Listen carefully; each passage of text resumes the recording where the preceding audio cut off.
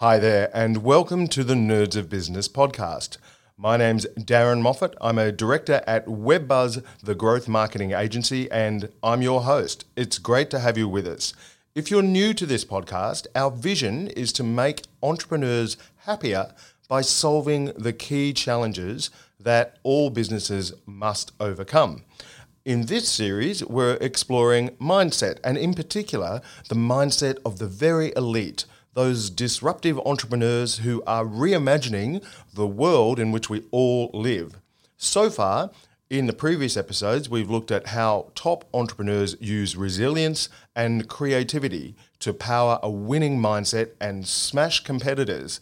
But there's a strong argument that it all starts with a key interpersonal trait, confidence.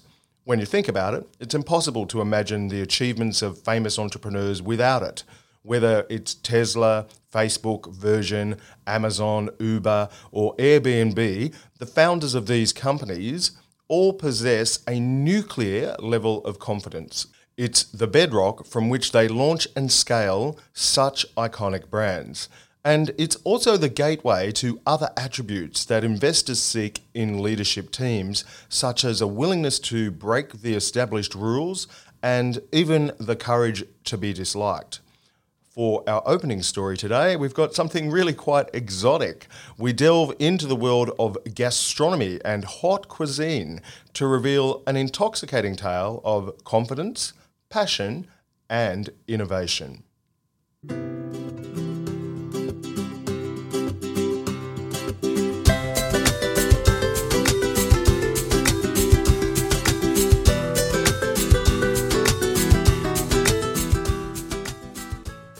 The year is 1984, when a young chef by the name of Faroon Adria joins the staff of little-known restaurant El Bulli.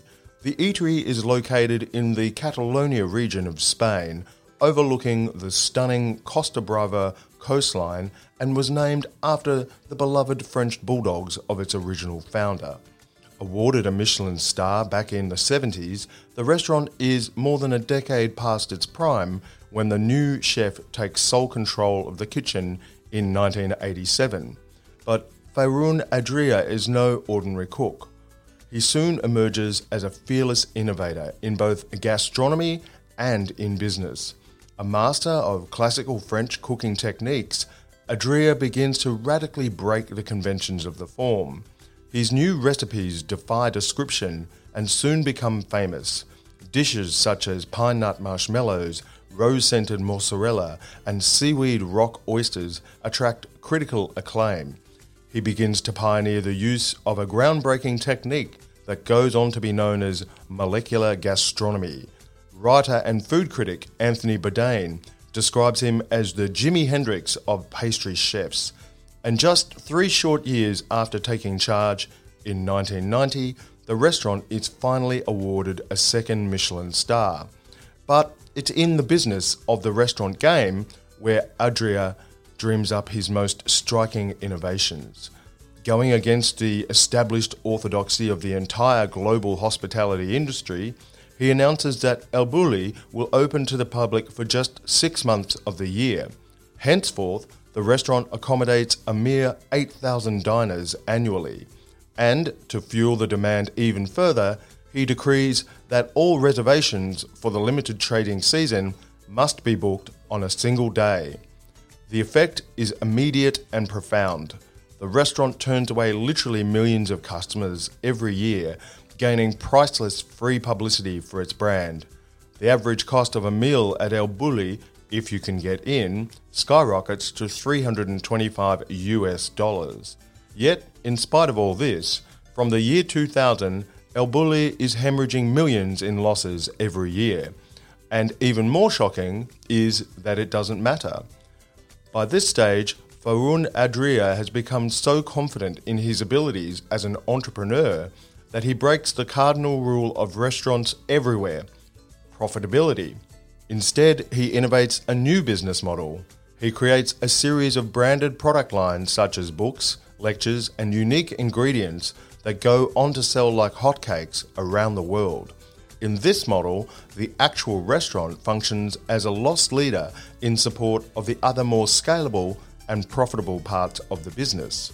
The strategy pays off, and between 2000 and 2010, Restaurant Magazine judges El Bulli to be the number one restaurant in the world, a record 5 times. But by 2011, it's time for a change. After an astonishing 27 years in the kitchen, Adria announces that the restaurant is to close. In yet another break with tradition, he transforms the site into a creativity centre for chefs, architects, philosophers and designers. Although food lovers mourn the loss of their favourite restaurant, the legacy of El Bulli lives on. It's a worthy end to a remarkable journey built on Adria's confidence, clarity of vision and his insatiable appetite for breaking the established rules.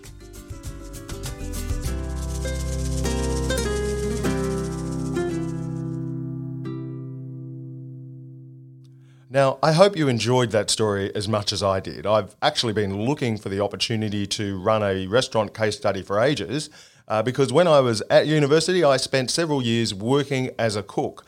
And at one point, I was actually cooking up to 300 steaks per night to order. True story. Although I'm definitely no Gordon Ramsay, I have worked in commercial kitchens and I know the restaurant game. It's generally a low-margin industry with very predictable business models, which makes what Faroon Adria achieved all the more remarkable. From a marketing perspective, he was able to manufacture extreme demand in what is otherwise a highly commoditized market. There are probably thousands of restaurants in Catalonia alone. Sure, his food was amazing, but a good product can only take you so far. His idea to shut for half the year and then insist that all bookings for the trading season be made in just one day will be recognisable to experienced marketers as a canny mix of scarcity and time-limited offer. But to attempt such a feat, let alone pull it off, takes buckets of self-belief. If you're running a business or planning to become a disruptive entrepreneur yourself, how can you harness the power of confidence to write your own rules and forge an irresistible path to market domination? 3, 2, 1, I love data. I love kind of what you can do with data. You need to have systems, you need to have structure. You're going to get chopped to pieces.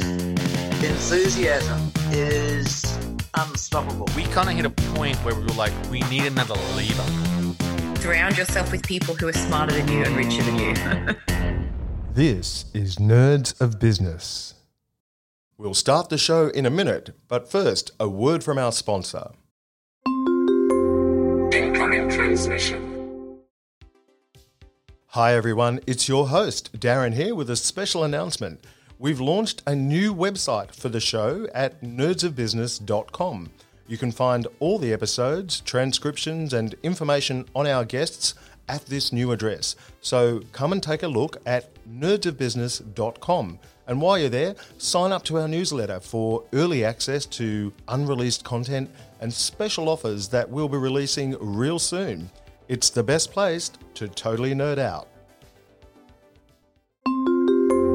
All systems operational. So the title of today's episode and the problem we're trying to solve is how entrepreneurs use confidence to bend the rules and supercharge profits. It's an exciting show today and we've got some truly inspiring guests. Up soon you'll hear from a business psychologist who shares an incredible technique actually called power posing, and a Stanford graduate and tech leader who shares her origin story. And our feature interview today is a real gem. We speak with a young Indigenous entrepreneur who's overcome disadvantage to become a disruptor in the $3.7 billion market for veterinary services here in Australia. But first, here's just a quick reminder that if you're enjoying Nerds of Business, to please hit the subscribe button on your podcast player. It means you'll automatically receive each new episode every fortnight, and it makes it easier for us to stay in touch. On one level, confidence is such a mystery. For those who have it in abundance, life, from the outside at least, seems easy. But for a good chunk of the population, and indeed many business owners, self-confidence is a daily battle. I wanted to find out where confidence comes from, so I turned to our mindset expert for this series, Stephanie Thompson. Stephanie is a qualified psychologist and business coach based in Sydney, Australia, with over 25 years' experience helping executive leaders and entrepreneurs to optimise their mindset and performance. She's the founder of her practice Insight Matters, and she's regularly in the media, appearing on the ABC, Channel 9, The Financial Review, and more. I began by asking her to deconstruct confidence, and she goes on to explain why a thick skin is important in an entrepreneur, but also why overconfidence is a danger for founders and leadership teams. Some of it might be inborn. Yep. Some of it is nurture in early life. Mm-hmm. A lot of it, though, is learning just from exposure. Okay. And we tend to have this notion that confidence should come before a thing. So, I'm not confident enough to do this thing. I'll wait till I'm more confident and then I'll do this thing. But in reality, most of the time as an adult, confidence comes after the fact, not before. So I do this thing. I realized I survived. It went quite well. And now I'm considerably more confident. Yep. So it's really, you improve it by doing. Yes. Yep. Okay, great. And, there are loads of stories in recent years, but also in decades past, about disruptive entrepreneurs who've got a really thick skin, they've really had the courage to be seriously disliked. A great example is the guy from Uber. He was famously took on governments and local councils all around the world and essentially won. So how unusual is this, and what advantages does it give the disruptive entrepreneur with that particular attribute?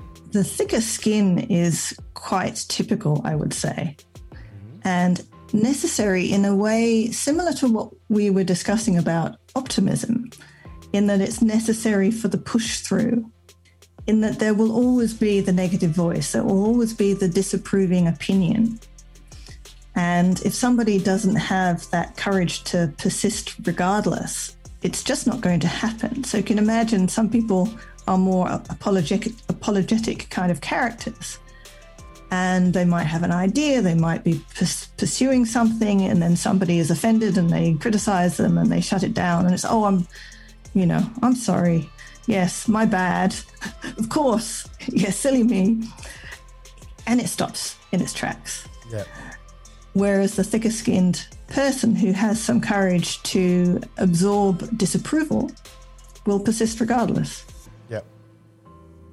So, Stephanie, in those entrepreneurs who do have that thick skin, is overconfidence common? And what problems can that cause for leaders and the organisations they lead? It's a matter of judgment whether somebody is overconfident or not. Because, of course, to some extent, people tend to follow a confident leader. Mm-hmm. It's inspiring to be in the presence of somebody who literally inspires confidence through their own confidence. Of course, it can go too far if you're not at all sensitive to somebody else's disapproval.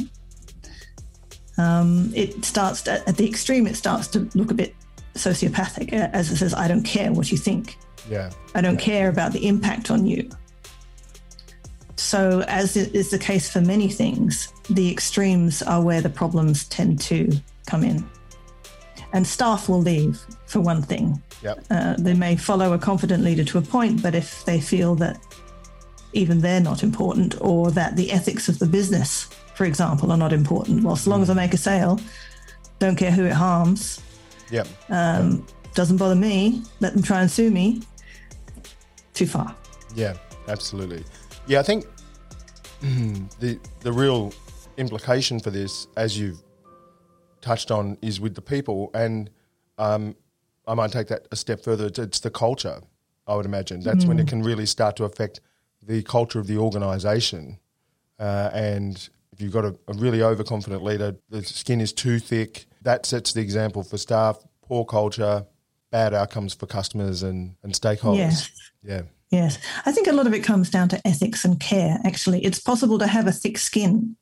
In fact, I've seen this in profiling people in detail, psychometrically. I've seen people with very thick skins who still actually care. They may not perceive naturally the impact on other people, but it's not that they don't care about it once it's brought to their attention. Right. Yeah, okay. Is that a relatively unusual mix? It is. Yeah. Yes.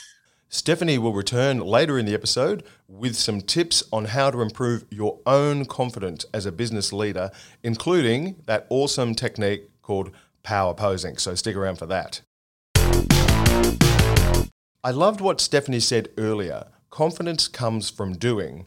This rang so true for me. I've always believed that the wider your field of experience, the more capable and confident you become, both in business and in life. This was a strong theme in the chat with my next guest.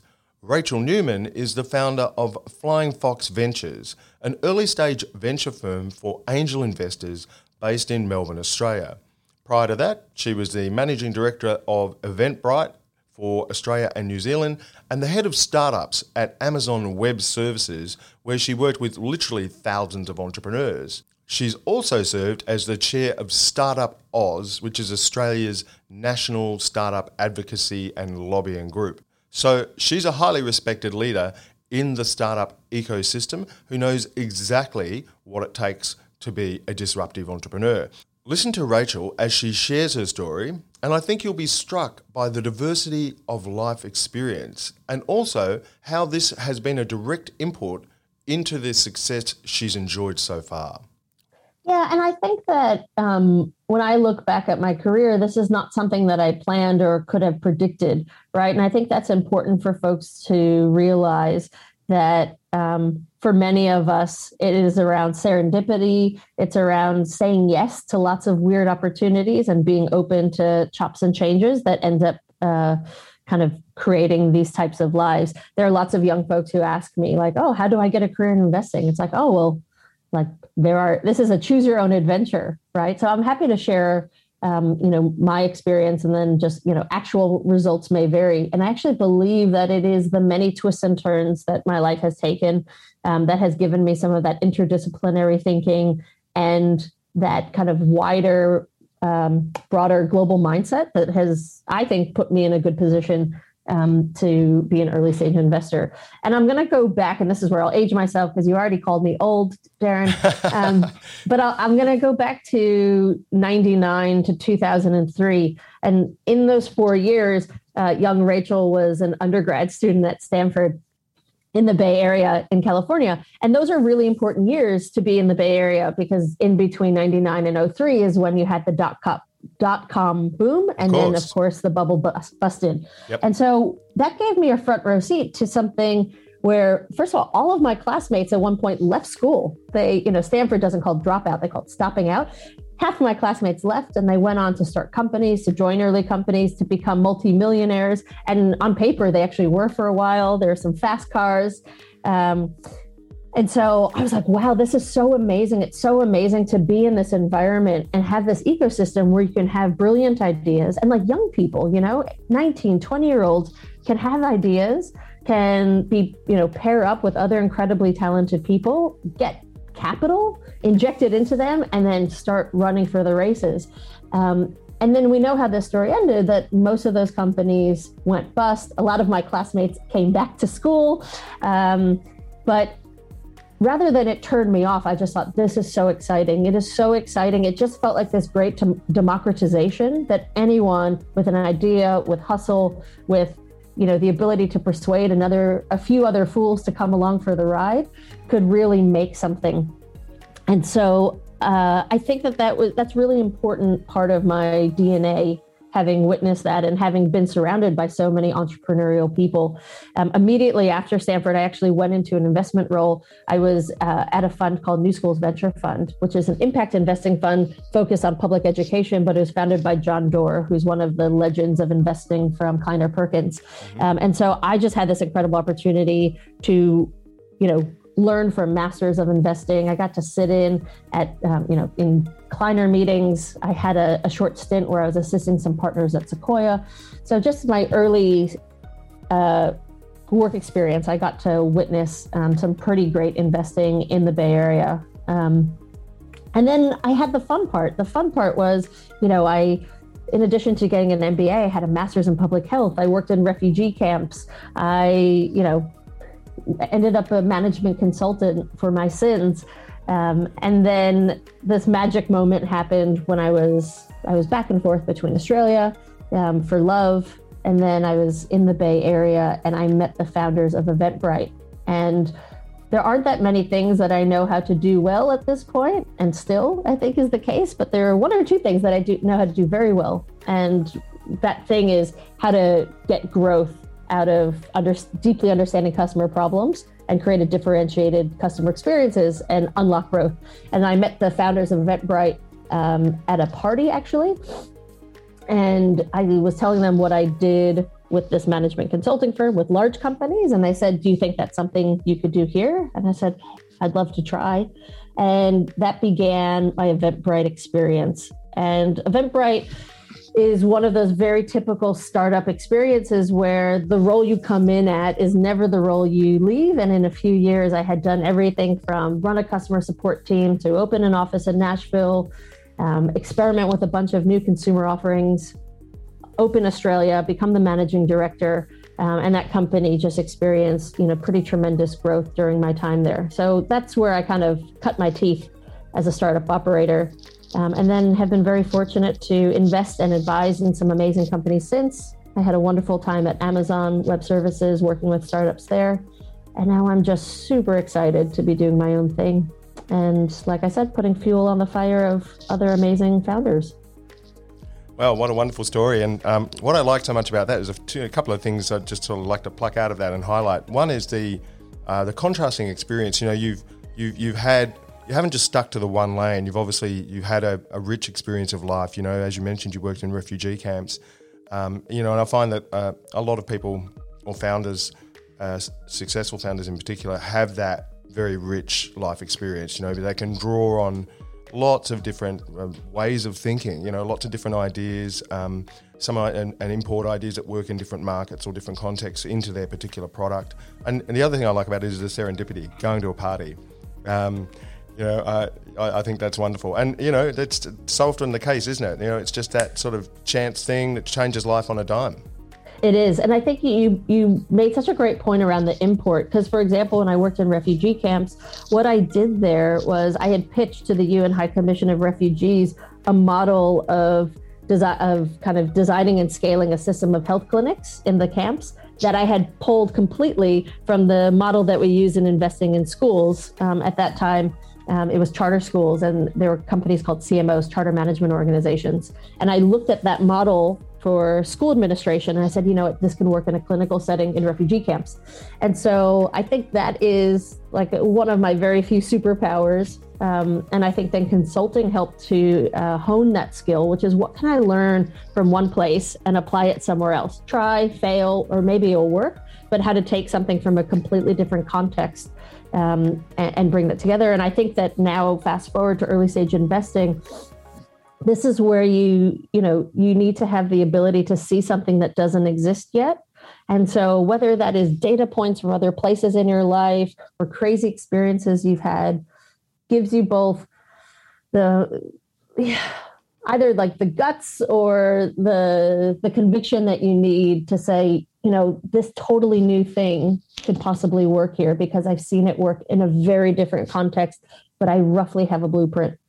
And so that importing thing is something that I do quite frequently. And I think that founders, that's a great advice to founders, is you don't have to reinvent every wheel every time to do something new and novel. So often something new and novel is something that is very standard with one or two extremely novel attributes. One of the common hallmarks of truly disruptive entrepreneurs is an inclination to bend or even break the established rules. Business psychologist Stephanie Thompson lifts the lid on this behaviour and explains why it's so important. Well, it can come from a bit of healthy rebellion. Okay. Or sometimes perhaps from an unhealthy entitlement. I think it tends to begin early. I see this as a trait that is apparent when somebody's young rather than something that develops later. Yeah, so it's not like someone who's been generally a rule follower for most of their life then gets into their 20s, starts a business and starts breaking all kinds of rules. Like it emerges early in childhood, early teens. And, what does that look like? What are some of the telltale signs, if you're looking for a rule breaker, a rule bending entrepreneur, like how does that manifest? How does it manifest when they're young or as a... Either way, when they're young or later on. Yes, I suppose when you're young, it's just being a little bit naughty. in fact, that word is often used, isn't it, on parent-teacher night? Maggie is a lovely girl, but she's very disruptive in class. The word disruptive. Yeah. Oh, that's a good point. It's that the clue is in the heading. It's clue is in the heading. You're quite right. So it's those naughty children, those disruptive children that may well be, have more of that psychology at that point that's going to lead to those kind of behaviours later on. Yes, maybe so. In contrast to the good girl, good boy rule follower at school, yes. Yeah. And so, this tendency to break rules, does this always correlate with the courage to be disliked? I'd say there's a lot of overlap. Mm-hmm. Because rules are made by humans. Collectively, as a community, we say we think things should be this way and we feel strongly enough about it that we'll make a rule. Yeah. So if you're pushing up against that and saying, no, hey, I think it should be different, there's a bravery in that. Why do you think, someone that's seen a lot of top entrepreneurs up close and business leaders up close, like why is this rule-bending trait so important in a disruptive entrepreneur? I suppose it depends on the strictness of the rules, and some rules are quite formal. Yeah. Don't break the law. Whereas but on the other hand, when we think of some of our biggest global disruptive entrepreneurs, they break all kinds of laws. They sort of remake them essentially. Yes, exactly. Or seem to have amazing power to work around them. Yep. Things that would have us in handcuffs. They seem to get away with. And now for our feature story. Morgan Coleman is the founder of Vets on Call. Launched in 2018, Vets on Call is disrupting the $3.7 billion market for pet health by using technology to bring vets into the homes of pet owners, thereby avoiding the stress and the hassle of a traditional visit to the vet clinic. As you're about to hear, Morgan has a remarkable story. A Torres Strait Islander man who grew up in Bendigo on Dja Dja Wurrung and Tangaroong country in central Victoria, Morgan was one of the few Indigenous kids in his community. He's overcome some serious obstacles to build a thriving business, and I think you'll agree he's an inspiration to entrepreneurs everywhere. I'm really very interested about your journey into entrepreneurship. I mean, you're pretty young. I mean, if you don't mind me saying so, I think you're 31, so that's pretty young. Is this your first business, Morgan, or have you done a business before? Look, I think it depends on what you classify a business, because I've been tinkering with businesses since I was a kid. I remember my first business actually was that we had chickens at home, and I would sell the surplus eggs to the teachers at school, and I wanted to expand that business, so I went and bought some more chickens at the local livestock auctions for I think they were 40 cents a chicken at the time. But unknowingly bought some roosters, and it wasn't long before my customers were complaining that they had fertilised eggs hitting their frying pan. So that was my first ever business, and it came to a pretty abrupt halt. But I think this is the first business that's, been something of this scale. The others have sort of been little side hustles or, tinkering with different kind of problems. And how did you end up becoming the founder of a tech business like Vets on Call? I mean, maybe step us through that sort of discovery process of the problem. I think there's a good story there you might like to share with us. Yeah, certainly. So I think, like I said, I've always had the itch to do my own business. And as a kid growing up, I always had that sort of affinity towards like the Richard Bransons of the world, and kind of wanted to emulate them as I grew up. But, I was the only Indigenous kid in my school. I think, whereabouts did you grow up, Morgan? Which part of the country we're talking about? I grew up in Bendigo, which okay. At the time was a pretty it was one of the least multicultural towns in the country, I think, when I was growing up there. So very predominantly Anglo-Saxon Catholic. And I think one of the things that struck me at that time, upon reflection as an adult, is that the low expectations that we had for Indigenous kids and Indigenous people. And it seemed like at that time, if you didn't succeed at sport, you just weren't going to succeed. So I think, throughout my teen years, I probably set my goals pretty low because of that. And I do remember the moment when I thought, I'm not going to be a footy player, and my whole world kind of came crashing down. And so from that, I ended up I was fortunate enough to get a scholarship to Melbourne University. And that was kind of a bit of a tipping point in where it was for me, where I thought, someone that's never met me, has never even had anything to do with me, believes in my ability to succeed. And that's sort of what started me, kick-started the ambition engine within me. Mm-hmm. I started working in a corporate following graduation, and I was there for 4 years, and 3 were amazing. 3 where, I thought this is the place that I'm going to be for a long time, and this is how I'll change, my life and my family's life for the better. And the 4th year was the opposite. It was probably the worst year of my life. And I just felt completely disempowered. I felt like, it was a really frightening time, considering that this is where I thought, this is how I'm going to change my family's life. And I remember sitting there one day, and I was just looking over the computers, and I was feeling miserable, and I'm looking around the office, and I just thought to myself, I'm bigger than this. This is not where I'm meant to be. And what struck me in that moment was that I needed to forge my own path. I needed to be the one that's setting my destiny, and it needed to be something where I felt empowered. And I just knew that business was my place. So I also thought, though, in that moment, I remember thinking, right, I'm going to go start a business. I don't know what it's going to be, but there's 3 criteria that it has to hit. It has to be infinitely scalable. It has to be something that's got the potential to become a household name. And then thirdly, it has to be something that I can potentially do from anywhere.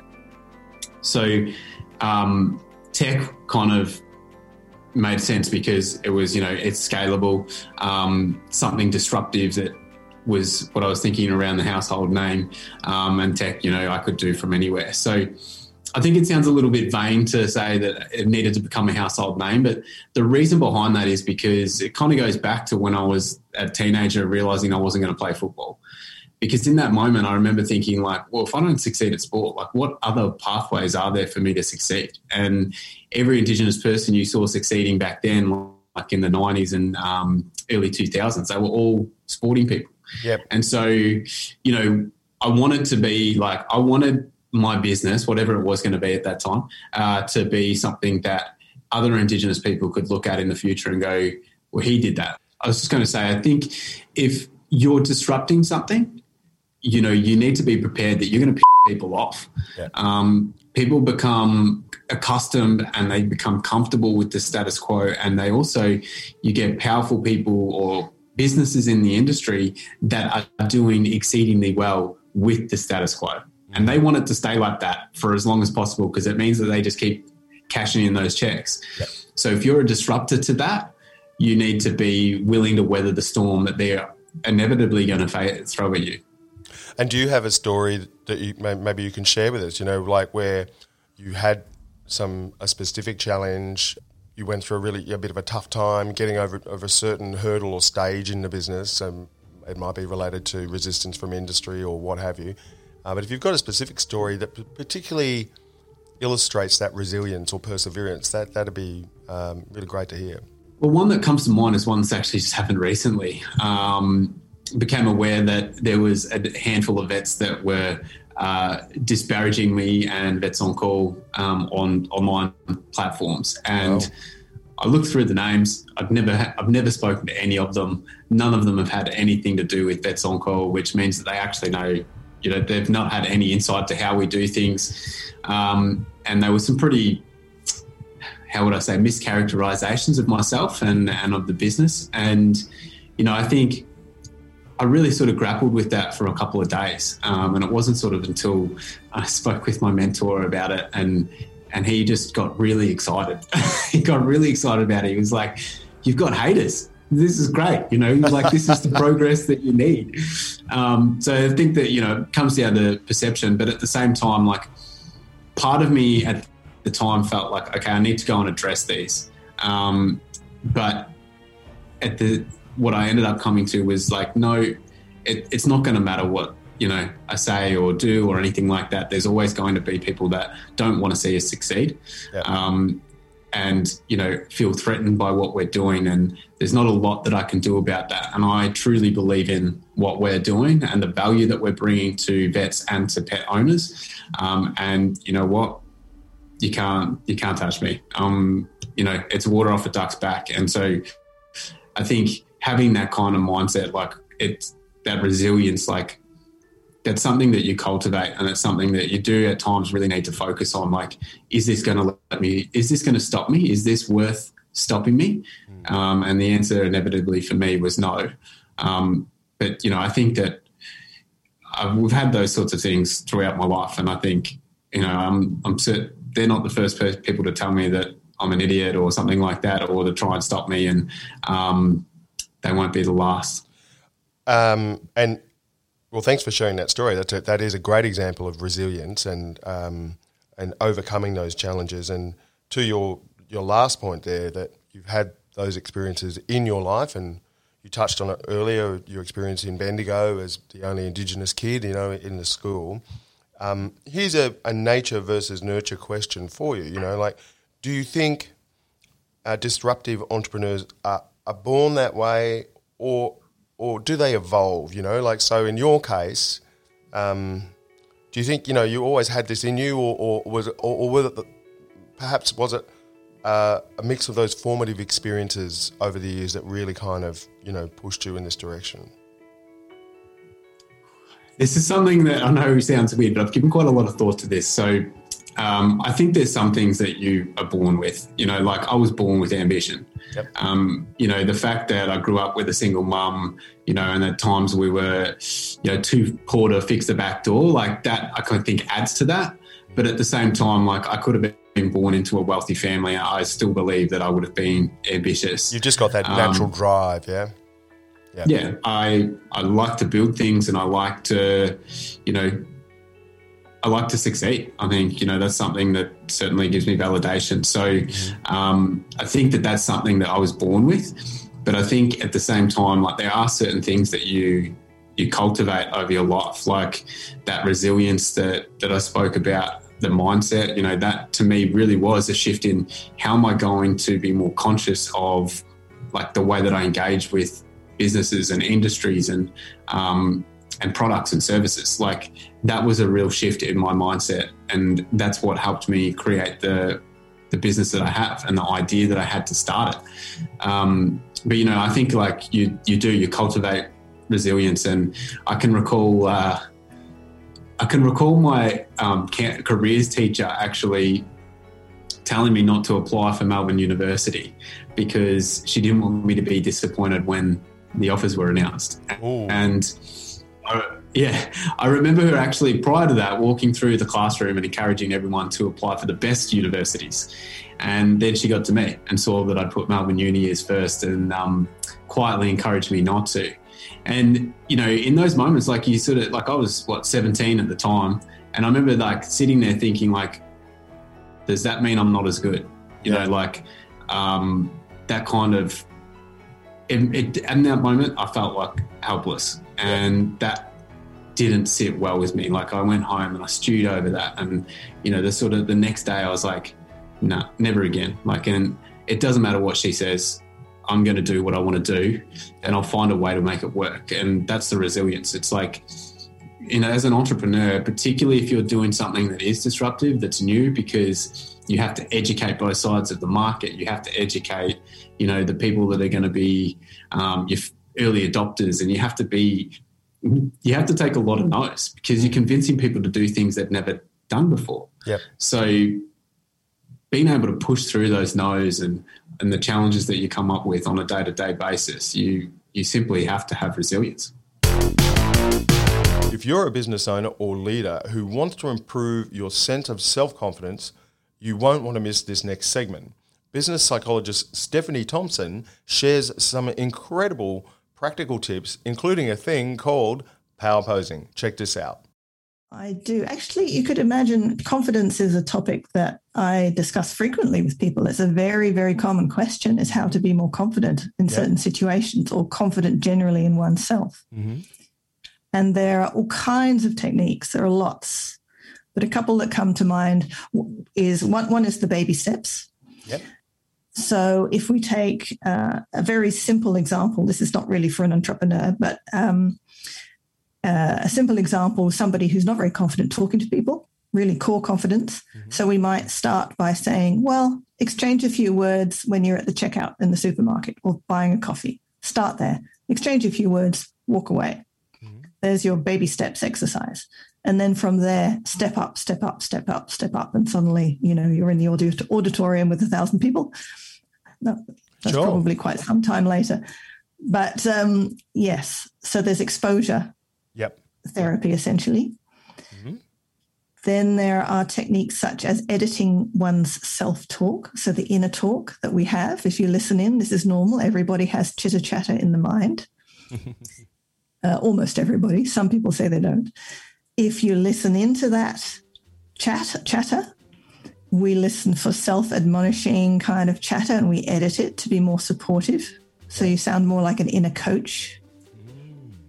That's a nice technique. Yeah, takes like a bit of looking into for each person. And then there's a really fun one that's appeared in the last number of years called power posing. Have you come across that one? Power posing. No, I haven't. Posing. What is power posing, Stephanie? It sounds intriguing. I've got no idea what it is. Right. Well, it's to do with the fact that, so for example, if you were looking at a number of people across the street, you could probably gauge something about how they're feeling and how confident they are just from looking at how they move and how they stand. And that's because our body, our structure, our posture, and our movement reflects how we feel. But the interesting thing is that it's a feedback loop that goes both ways. So how we use our body and our posture and our expressions even also in turn affect how we feel. Oh. So if we curl ourselves up into a frightened little fetus-like ball, we tend to feel a little bit down and scared and not the best. Power posing takes our physiology intentionally in a confident direction. So it's things like intentionally holding a posture for a few minutes that is like you just won a race, or yes, it's tall and broad is the theme. Tall and broad, yeah. Tall and broad. So it's holding these strong, confident postures, and there's research showing that it produces a more articulate and confident impression on others. Wow. So and that's an extreme synopsis, extreme brief summary of power posing. I love that. That's fascinating. And how much of your work, I would imagine well, you just said confidence is a fairly big part of what you do. So how much of your work gets into that crucible point, again, between the sort of the mental side and the physiology, So right here we're talking that posture can help with the confidence. So how often do you actually sort of help people on, how they sit, how they stand and movement? Is that a fairly big part of what you do? It's a big love of mine, actually. I call it embodiment psychology. It's fascinating, and it's really a whole new area. Nerdy. That's again, the nerdbot is it's going crazy here. Embodiment psychology. That's what you call it, yeah? Yes. Yeah. Yes. So it's the psychology. Yes, it's the science of embodiment. So being in one's body. Yeah. Because we're not a brain on a stick. We think and perceive and act in the world with our entire mechanism. Yep. And so I do teach power posing and variations on that a lot, more and more. It's always a winner. So the problem we set out to solve in this episode was how confidence drives entrepreneurs to bend rules and supercharge profits. Our mindset expert Stephanie Thompson revealed the psychological theory behind confidence, and Rachel Newman shared her journey towards becoming a leader in the startup ecosystem. We also heard a compelling real-life story from our featured entrepreneur guest, Morgan Coleman of Vets on Call. I hope their wisdom and insights have given you some ideas to crack the code to growth in your own business. For me, there are 3 conclusions that we can all take from this episode. Number 1, expand your field of experience. As our business psychologist Stephanie said, humans get confident by doing, and this effect seems to grow exponentially when you pursue a diverse lived experience. I loved what Rachel had to say on this and how she's able to cross-pollinate learnings from other parts of her life into ideas that generate a competitive advantage for her in business. Number 2, get comfortable with being disliked. As Morgan shared in the story of Vets on Call, he knew that his disruptive model would inevitably attract some criticism from the established players. But note, it didn't worry him, and it certainly didn't stop him or even slow him down. This courage to be disliked is a manifestation of the confidence that all top entrepreneurs have. So if you're a naturally sensitive person, maybe work on developing a thicker skin. And number 3, avoid the danger of overconfidence. As Stephanie said, confidence is great up to a point, but too much of it can lead to bad decision making and poor culture. As we heard at the top of the episode in the El Bulli story, confidence in a founder creates the right conditions for innovation, not just in product development, but across the whole venture, including business model, marketing, and more. In keeping with the Spanish theme of this episode, there's a famous quote from the artist Pablo Picasso that I think should be an inspiration to all aspiring and practicing entrepreneurs. Learn the rules like a pro, so you can break them like an artist. Learn the rules like a pro so you can break them like an artist. I absolutely love that. It's a big call, but this might just be the defining philosophy of entrepreneurship in the digital age. Now, in case you might be getting the wrong idea, I'm not suggesting that you break the law or do anything illegal or unethical. But clearly, when it comes to building businesses and dominating markets, the meek shall not inherit the earth. Although every business is different, and there's no such thing as a sure thing, we know that hard work, good advisors, and a sound business plan all boost a company's chance of success. But if you really want to tilt the odds in your favour, a confident leader is the ultimate X factor. We're coming to the end, but before we go, it's time for our regular segment, Nerd Superpower, where a guest has to share one attribute or skill that gives them the edge in their market. Let's find out who our super nerd is today. We have another question for you, Morgan, and this is, again, one of our very famous segments here at Nerds of Business called Nerd Superpower. Nerd Superpower. So the brief here, I think it's pretty obvious, right? We're asking you, Morgan Coleman of Vets on Call, what's your one superpower as an entrepreneur that you think really gives you the edge? So I'm a big fan of the X-Men series, and one of my favourites, he's not a good guy, but he's the Juggernaut. You know, he's unstoppable. Once he starts running, you just need to get out of the way. And I kind of see myself as a bit of a Juggernaut, but a bit more nimble. That's nerdy. That is very nerdy, Morgan. I love that. So you brought the X-Men franchise into the conversation. Not only that, you're on intimate terms with the Juggernaut character. Is that right? Yeah, pretty much. Yeah, so you really relate to the Juggernaut once he gets going. and he builds up that momentum, he's pretty much unstoppable. And that's you, yeah? Yeah, I think, and that's the kind of mindset you have to have. It's like, if I set my mind to something, I'm going to do it, because inevitably there'll be many challenges that come up, and you just have to have the mindset. Doesn't matter what happens, I'm going to find my way through. Well, yeah, that's the crowd loves that. You're a very popular guy here at Nerds of Business, Morgan. So thanks for listening to episode 28 of the Nerds of Business podcast. If you've enjoyed it, please leave a review on Apple, Spotify, Google, or wherever you listen to your podcasts. It helps us climb up the ranks and become more visible to other people just like you. Remember, we want to help as many entrepreneurs and businesses as possible. If you've got a question or some feedback, we'd love to hear from you. You can engage with us at our new website, nerdsofbusiness.com. That's nerdsofbusiness.com. So feel free to reach out and say hello. I want to thank all of our guests and the team at WebBuzz for helping me put this show together. We'll be back in 2 weeks with our next episode, which is how to harness ambition and competitiveness to turbocharge your entrepreneurial drive. Until then, I'm your host, Darren Moffat, and I look forward to nerding out with you next time. Bye for now.